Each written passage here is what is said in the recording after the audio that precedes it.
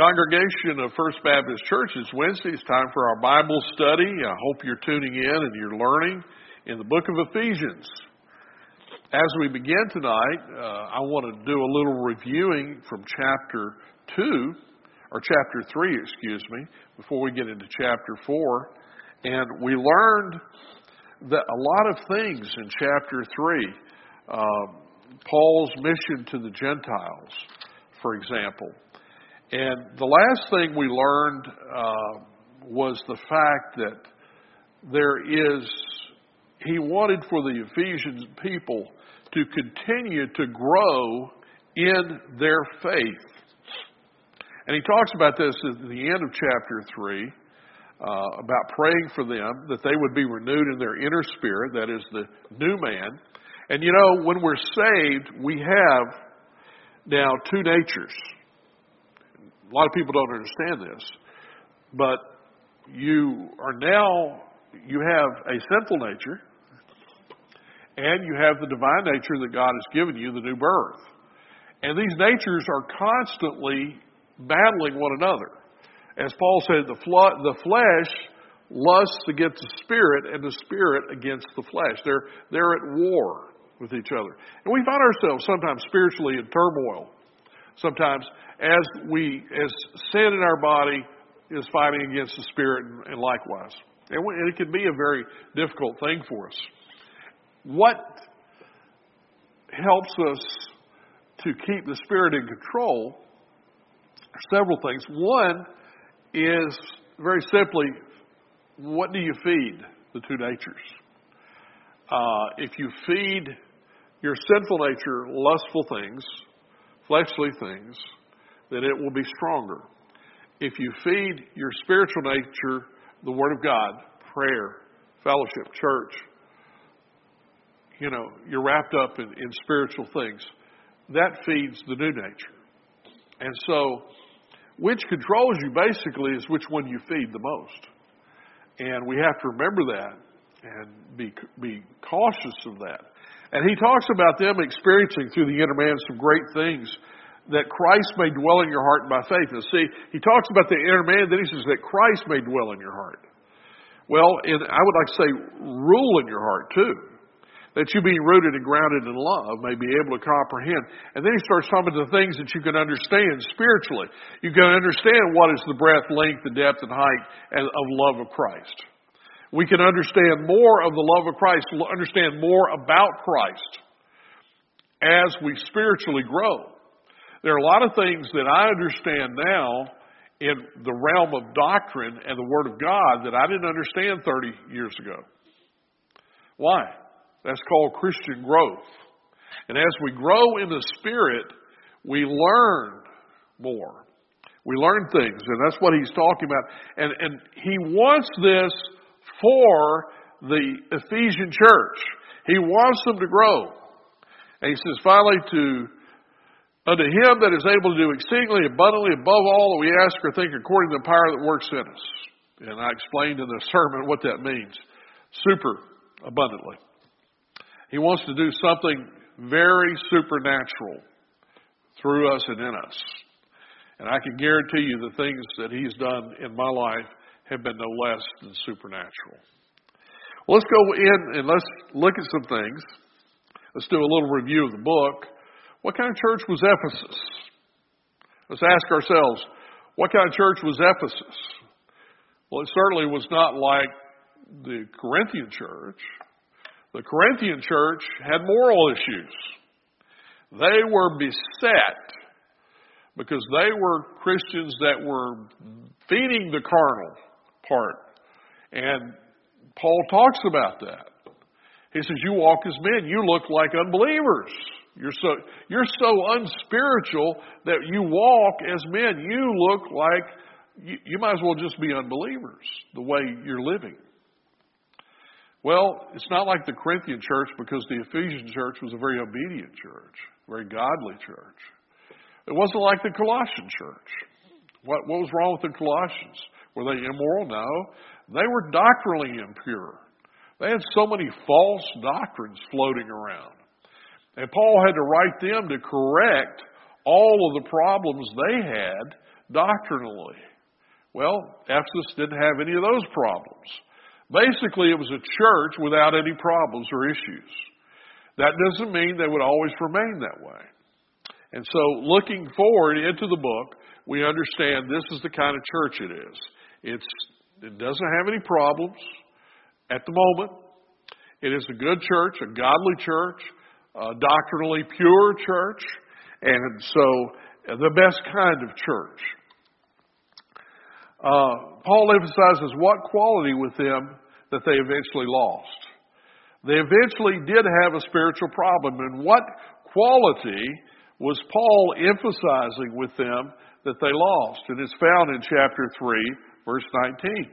The very quality he's imploring them to examine and go deeper with, the love of Christ. Isn't that amazing? And then over Revelation, you've lost your first love. So the very quality that Paul is imploring them to get into is the very quality, spiritual quality, that they eventually lost. And by the way, over in Revelation, it says they were still a good church, still doctrinally pure, all that, but they had a spiritual issue. What was the mystery never before revealed? That was the church. That Jew and Gentile would be one, that we would all be one in the church. And then, chapter 3, verse 11, that everything is done according to God's eternal purpose, which He purposed in Jesus Christ our Lord. That tells us so much. And we need to understand that everything, even today, as we look in our world, we say, oh, this world's in a state of chaos. True. Man has put it in a state of chaos, but through this, God is going to work through the chaos of this world to bring about His plan and His purpose. God is still at work. God is very much at work in the world today. He is working unseen often by us.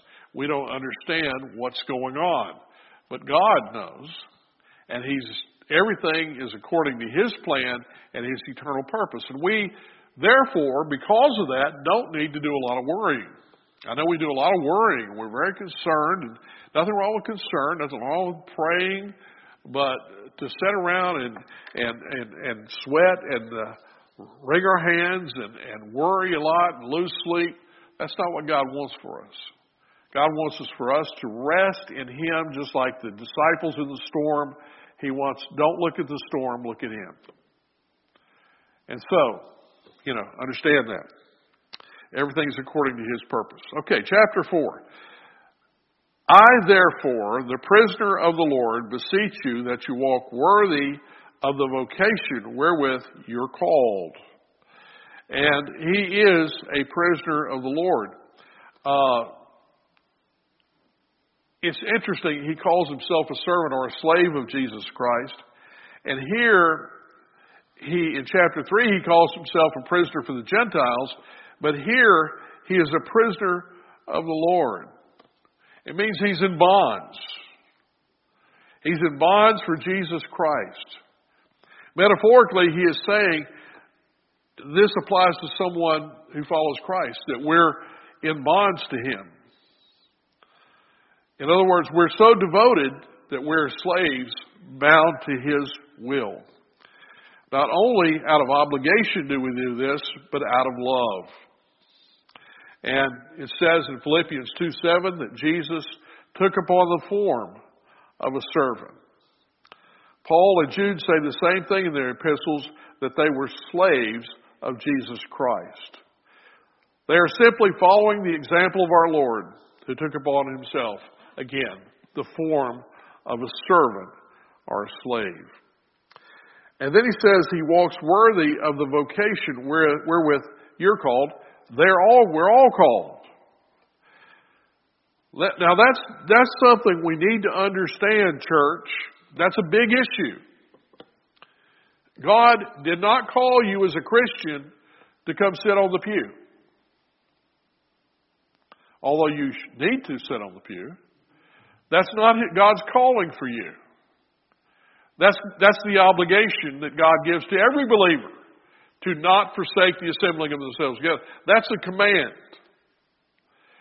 That's not God's calling. God's calling for you is to serve Him, to do for Him, to be involved in the work of God. And we get this thing, well, I'm a member of the church, come sit on the... But He said, walk worthy of the vocation, the calling. And that's what vocation means here. It literally means the calling wherewith you are called. Now, He's not saying we should be absolutely devoted to Christ, because oftentimes when we begin serving, we're not. I have to admit that. Not devoted by our standards, but the example is Christ our and here's the example. Is Christ our master? Are we His slave? Is our will submitting to Him? Are we saying, Lord, my life is yours. You can do with it as you will. I'll do what you ask me to do. Anything you want me to do.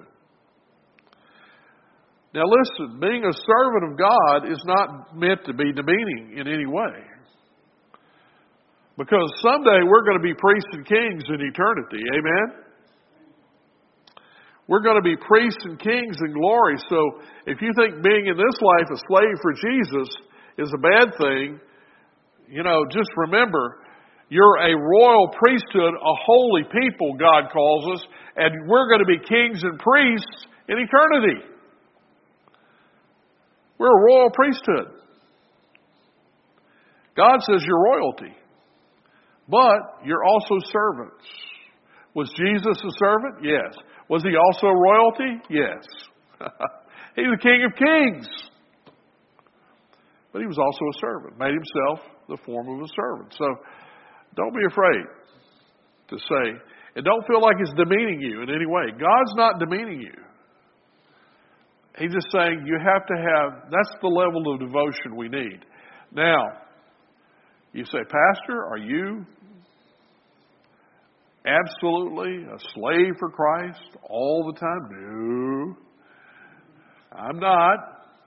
I have not arrived in my spiritual destination yet. Okay? And nor have any of us. But the question is, are you working toward that? You see, going back to chapter 3, he was encouraging the Ephesians to work toward a spiritual improvement and growth. It's talking about growth here. And no Christian just becomes, it's like somebody said, if you want to be a squash Christian, you can be turned out in 3 months. But if you want to be a tree planted by the water, like an oak tree with deep roots, then it takes 100 years. So, you might want to think about that one. It takes God time sometimes, and I understand that. God is patient. But folks, God is calling us to His holy calling. But we have to answer that call. We have to answer that. We have to say yes to God. And hopefully at the end of this Bible study tonight, I hope that you will take some time and pray. And just spend some time in prayer and say, God, what do you want me to do? What do you want me to do in the church? How can I serve you? How can I serve others? What can I do to serve Jesus Christ more and better? Well, that's a good start. Amen. And so we're going to be, so don't feel demeaned. And how do you do that? Verse 2, with all lowliness and meekness, and the word meekness there means gentleness, with all long suffering, forbearing one another in love. Oh, one of my favorite verses in the New Testament. Verse 2, chapter 4 of Ephesians tells us how we serve. Humility, lowliness, and gentleness, and long-suffering. That means patient, long-suffering, very patient. Very patient with people. I stopped at a gas station the other day, and there was a man. He was a street person, you could kind of tell, and he came up to this. He was a black fellow. He came up to another black fellow, asked him for some money, and the guy reached his pocket, gave him some money. He needed to get something. And he apparently knew the man. And when that happened, I asked the guy, so you know that gentleman? He said, yes, he's a sad case. And I said, he looks like a sad case. And I said, and who are you? And he said, well, I'm a pastor, Pastor Daniel. And I said, Pastor Daniel, let me pray for you in your ministry. And this black pastor and I prayed with him. We prayed together right there at the gas pumps. You know, a lot of people think you got to be in church or in a church setting to minister. No, sir. No, sir. People will tell you, I prayed with them in Walmart. I've had prayer sessions in Walmart. I have prayer sessions at the gas pumps. I have witnessing and prayer sessions anywhere I have opportunity. I had last week, I spent a little time on the beach. We had prayer sessions on the beach. Everywhere I go, I pray and share witness of Jesus. But let me tell you something. The humility, the gentleness, long-suffering, and here's this word, forbearing one another in love. Now, the word forbearing means bearing. Now, the Old English word doesn't quite get it for us. So I'm going to give you the modern English equivalent. Put up with. And my Bible says that you're not only to have long suffering, but you're to put up with one another in love. That means if there are things about me you don't like, God says put up with it. If there's somebody sitting next to you and you don't like their cologne, put up with it. Or you don't like the way somebody sings a special, put up with it. Or you don't like the way somebody serves, put up with it. You don't like the way they dress, put up with it. Now, I'm not talking about moral issues. I'm talking about everything but that. You don't like the car they drive, how they spend their money, the kind of house they live in. It's irrelevant. God says just put up with it. Even if they don't have a good personality, forbear, put up with each other in love.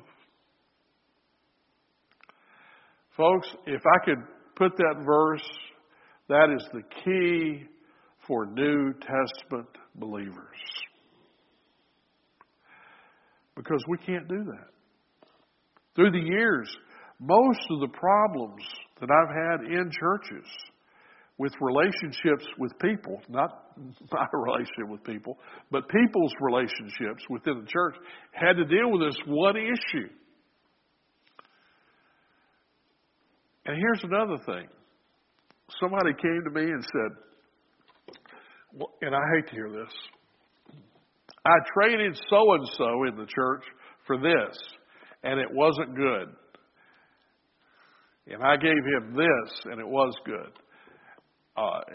Some kind of trade or deal that somebody, maybe they do carpet and you needed carpet and you had something they wanted and there was a trade made. Look, do not bring that into the church. The church is not here to mediate your business dealings with people within the church or outside the church. I mean, if you'd got carpet from Carpet World somewhere out there and had a problem, you wouldn't come to me, would you? Well, if it's somebody in the church, don't come to me with that. Twice I have refused to hear that. I've lost 2 families in churches in the last 10 years. But I told them, I'm sorry. I don't deal with it unless it's related to the church. The fact that you both have to be church members is irrelevant. God says work your own problems out. Maybe you don't agree with that, but I do. And I've talked with others. I talked to a lawyer about it, who's a lawyer in the Christian realm, and he said that. He said the church should never become involved in things like that. Because the church then has a liability. Whatever judgment we render, then we're liable for it. So the church legally, morally, and ethically should never get involved in making judgments on people's business and trade. But I would say to those people, just forbear one another in love. Put up with one another. You go to that person and work it out as best you can. That's what I would say. And if you got something from them and it didn't work, what is the old Latin word for buyer beware? Emptor or something. Anyway, buyer beware. I don't get involved in that. That's why I have sold my used cars before. I made sure I never sold one to a person in the church, in case there was something wrong with it. By the way, I've never had anybody come back with a car and say there was something wrong with it. I've sold quite a few. But I would never sell to anybody in the church. People say, well, that's wrong. No, it's not. No, it's not. Just precautionary. Anyway, forbear, I've lingered there long enough, but forbear one another in love. There's that word over and over again that Paul will emphasize. We talked about it in chapter 3. We'll talk about it in chapter 4. You're going to see it in almost every chapter of this book in some way or form or another.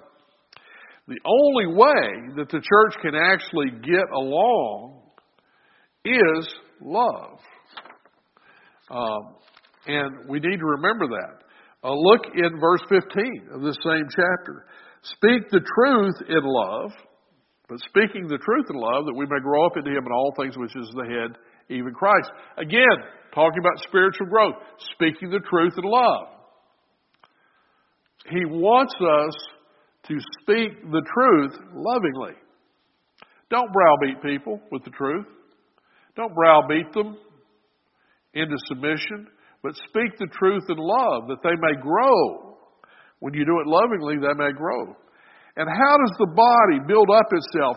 How does the body fit together with itself? Verse 16, last phrase. Maketh increase the body unto the edifying of itself in what? Love. Love. I tell people it's the key. Anybody who knows anything about engines knows that no engine can run without oil. Well, let me tell you something. If you look at the church as an engine, the oil of the church is love. You've got to have the oil. Some people say, well, it's the Holy Spirit. Well, it is. But what's the fruit of the Spirit? What's the first fruit of the Spirit? Galatians 5. Love. What's the greatest gift? 1 Corinthians 13. Love. What's the characteristic? By this shall all men know that you're my disciples. Love. You get it? You get it? Love. Love, love, love. And I'm not talking about a Beatles song either. Love, love, love. You know that one. Love, love, love. But, that's the key to all of this stuff.